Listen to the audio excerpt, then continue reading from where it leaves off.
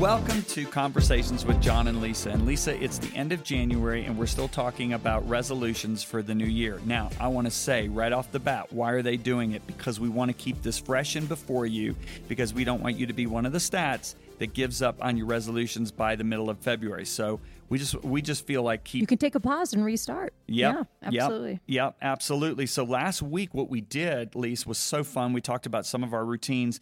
Can I ask you what would be two of your biggest routines that have developed discipline in your life? Well, one of the first routines that has developed discipline in my life is called coffee. I get up, and that's the first thing.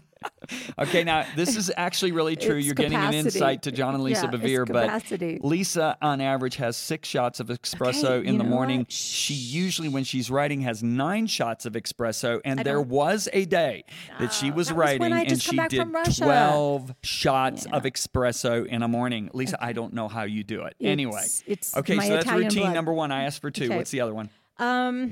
Routine. Okay, well, this is something that John really actually taught me. He said, when you're writing, you have to write 1,000 words a day before you do anything else. And so that's really been a big thing where I actually know that there comes a time where, now if there's a flow and you want to go more, that's great. But to be consistent, and I think, again, that's what we're talking about with resolutions. To be consistent, you don't want to bite off more than you can chew. So if I set my goal for 3,000 words and I can't do it, then the next day I've got to do 6,000 words, and then third day 9,000, which is really possibly impossible. Mm-hmm. So it's better to do a little bit consistently. And you know how Eugene Peterson said that it was about obedience, consistent obedience in the same direction, and that's kind of what we do. So yeah, so that's been the only thing I can think of that's a routine other than brushing my teeth. Lisa, one of the things we talked about at the end of the year last year was how much we love hearing from our listeners.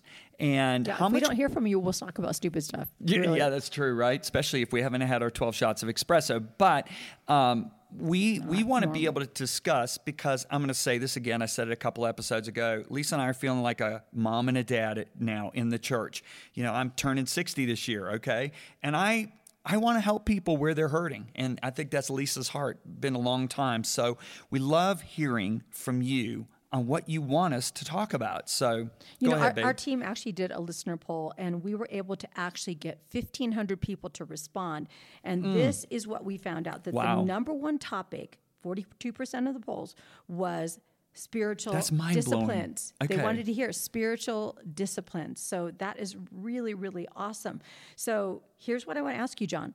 Last week, we touched on starting the new year in a difficult season of life. So sometimes people start their new year and it's not a difficult season, but many people feel like they are in a season of unrest and uncertainty and even fear and worry right now. And so will you share strategies on what we should avoid? So this is about what not to do, what we should avoid if we want to set our year up for success. And when we say success, we're not talking about financial success, but we're talking about personal success that sometimes translates to financial success. So I don't want you to limit it. We're talking about success in your family, success in your health. So John, what are the things they should not do? So there are things that we should not do in our wilderness season. And then there's things that we should not do. So in a season of preparation. Yeah, in a season of preparation. Then there's things we should never do as a believer, okay? Because we want to have the conduct that would reflect our marriage covenant that we have with Jesus. He's the groom, we're the bridegroom, right?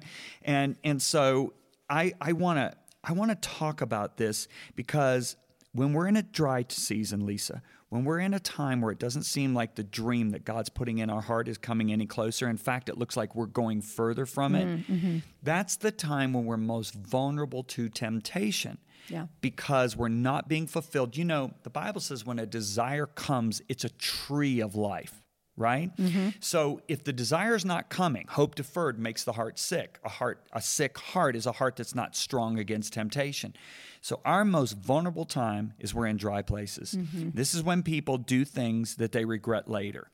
So if you're in a dry season, first and foremost, up your time in the Word and ask the Holy Spirit to enlighten you. Number 2, spend more time praising and worshiping, and spend more time in prayer, because those simple disciplines keep you from doing what the children of Israel did. That God gave them the 5 things of what not to do in the desert, right? It was the 5 things that kept them from the promised land. Right. And Paul said, this was written to us as examples. As examples. Right. So, number one, don't bring bad habits into your new year. And if you need to start the new year today, do it. Don't wait until January 1st, Say, 2020. This is my new year. This is my this is my new year today. His January mercy is new every morning. 29th, January 29th. This is the New Year's Day. If you're listening and it's February 2nd, do that. But don't bring bad habits. Don't lust after the evil things when we are deprived. Sometimes we think the wrong things are going to make us feel better. They're going to make us feel happy. That's not true. I don't know why people think the wrong things will make them feel right, but they I know. do. Yeah. I know. It's really interesting how powerful the enemy is. Number two, here's what not to do. Don't stay in a toxic relationship. Yeah, because they're often related. They are. Bad habits Yep. are formed in toxic relationships. Bad company, the Bible says, corrupts good morals, right? Okay, so this could be a relationship with money. This could be a relationship with food, with a person. It could be a relationship with your career. Don't pursue idols. John the Apostle said, flee from it. That flee means run in stark terror in the opposite direction. And an idol is anything we like, love, trust, give our affection to more than Jesus Christ. And Lisa, I love the way God shared it with you, what he said an idol is. He said an idol is what you give your strength to and what you draw your strength from. That's so powerful. So, don't do that. All right, here's the number three. Don't give in to sexual temptation, into immorality. Listen, Paul made it so clear. When somebody does that, you're sinning against yourself. So before you think, this 10 minutes of pleasure or 20 minutes of pleasure is going to be worth it, you have done wrong to yourself. Paul made it so clear. The person who commits sexual immorality sins against his own body. You are damaging yourself. That's first and foremost. So just think it through. And this is where discipline helps. You think through the process before you engage in it with passion. So you think it through. All right, at the end of this thing, I'm going to be worse off than when I started, even though I'm going to get an immense amount of pleasure during the midst of it. Is that very short-lived pleasure worth it? No, it's not. Okay, so don't give in to it. Number four, don't tempt the Lord. Okay, and when you're tempting God. You're frustrated because your dream hasn't come to pass yet, and you start making requests that are ridiculous and are out of line with the will of God, and you are trying to move God's timetable forward. Joseph's in that dungeon for a set amount of time. Israel went to the wilderness for 1 year. They were only supposed to be there a year, but they extended it to 40 years. Joseph was supposed to be a slave 10 years. Why? Because God was doing things in him that he didn't realize needed to be done, character flaws that needed to be worked out. And God said, I know the time that it's going to take. And so we think we know more than God. I'm ready. No, the time when you're going, I'm ready, is when God's going, no, you're not, no, you're not, no, you're not. Because if you look at Moses, he was ready to deliver Israel, and he killed one Egyptian when he was 40. God says, I'm going to now put you through my process. And now after 40 years, God goes, now you're ready. And Moses goes, I can't talk. Yet the Bible says he was trained in speech and knowledge. Yeah, he was a mighty orator. And yet he goes, I can't talk. I'm not fit for this. Get somebody else to do it. So let me tell you, if you think you're ready for that position, that dream that God's put in you, might be that you need a little bit more character working. And the last one is, and this is the most important, don't complain. My children hated this. We used to sing it to them all the time. Do everything without complaining. Do everything without arguing, that you might be blameless and pure children of God. People are like, don't even say the scripture. Anyway, I could talk about complaining, and Lisa could talk about complaining for the whole podcast, but this is why God hates complaining so much. It says to God, I don't like what you're doing in my life, and if I were you, God, I would be doing it much different. It is an absolute insult to his plan and his integrity in your life. Before we go on to the do's, John, I want to just bring up something that I think is really important. I think when we talk about toxic relationships, sometimes people can have a very toxic relationship with social media. They are saying things they shouldn't say to people. Close to home. Yeah, they're saying things they shouldn't say to people that they don't really have a relationship with. And you don't also want people coming into your world that are going to wound you. And so you're the gatekeeper. And so I think that the beginning of the year is a really important time to say, I'm not going to allow people who I don't have a relationship with to control the way I feel about myself with comparison and manipulation. I'm not going to follow people that make me feel less than. I'm going to follow people that make me feel inspired to obey God and love people. I'm not going to be part of the critical community, and I'm not going to give my time and my tolls to trolls. And I think that's really important. That's so powerful, Lisa. Yep. So, okay, we're going to talk about the do's. So here's some of the things you can What I want to do. ask our producers is, why did I get the don'ts and you get the do's? Well, I think you're known for don'ts. Oh my I think gosh, Lisa, don't severe say bevere, that. known for don'ts. Severe bevere. Okay, I love it. Anyway, go ahead. All right. So they're like, Lisa's known for do's. All right. So the first thing you want to do is you want to let go. You want to release all of last year's failures. But you also need to release all of last year's successes. So good, babe. Because sometimes last year's successes will actually keep you from pursuing what God wants to do in the next year. So because you're satisfied with it, absolutely. right? So Isaiah 43:18 verses 19. I love the way this goes. It says, but forget all of that. Wait, I worked out. Forget all of that. It is nothing compared to what I am going to do. And this is what that reset mindset with God. For I'm about to do something new. See? I have already begun. That's why you're in the wilderness. That's why you're in your dry season. He's letting all that old wine out so he can do the new wine. And he goes on to, do you not see it? I will make a pathway through the wilderness. Whoa. Pathway through the wilderness. Exactly. And I will create rivers in the dry wastelands. So, whoa. Yeah. Best thing about a wilderness is that's where God reveals himself. He creates pathways through the wilderness and rivers in the dry wastelands. I love that. So those are, wilderness and wastelands is supposed to be non-navigable places. And God's like, when you don't know where to go, I'm gonna give you a pathway. And when you don't have any water, I'm gonna give you a river of refreshing. And John, when I was reading Adam, it talked about that rock that followed them through the wilderness, which was Christ. So no matter what you're going through, there is a source of refreshing. Yeah. And the next thing, so you want to let go of last year's successes and failures. Next thing you got to do is get a fresh perspective on fasting.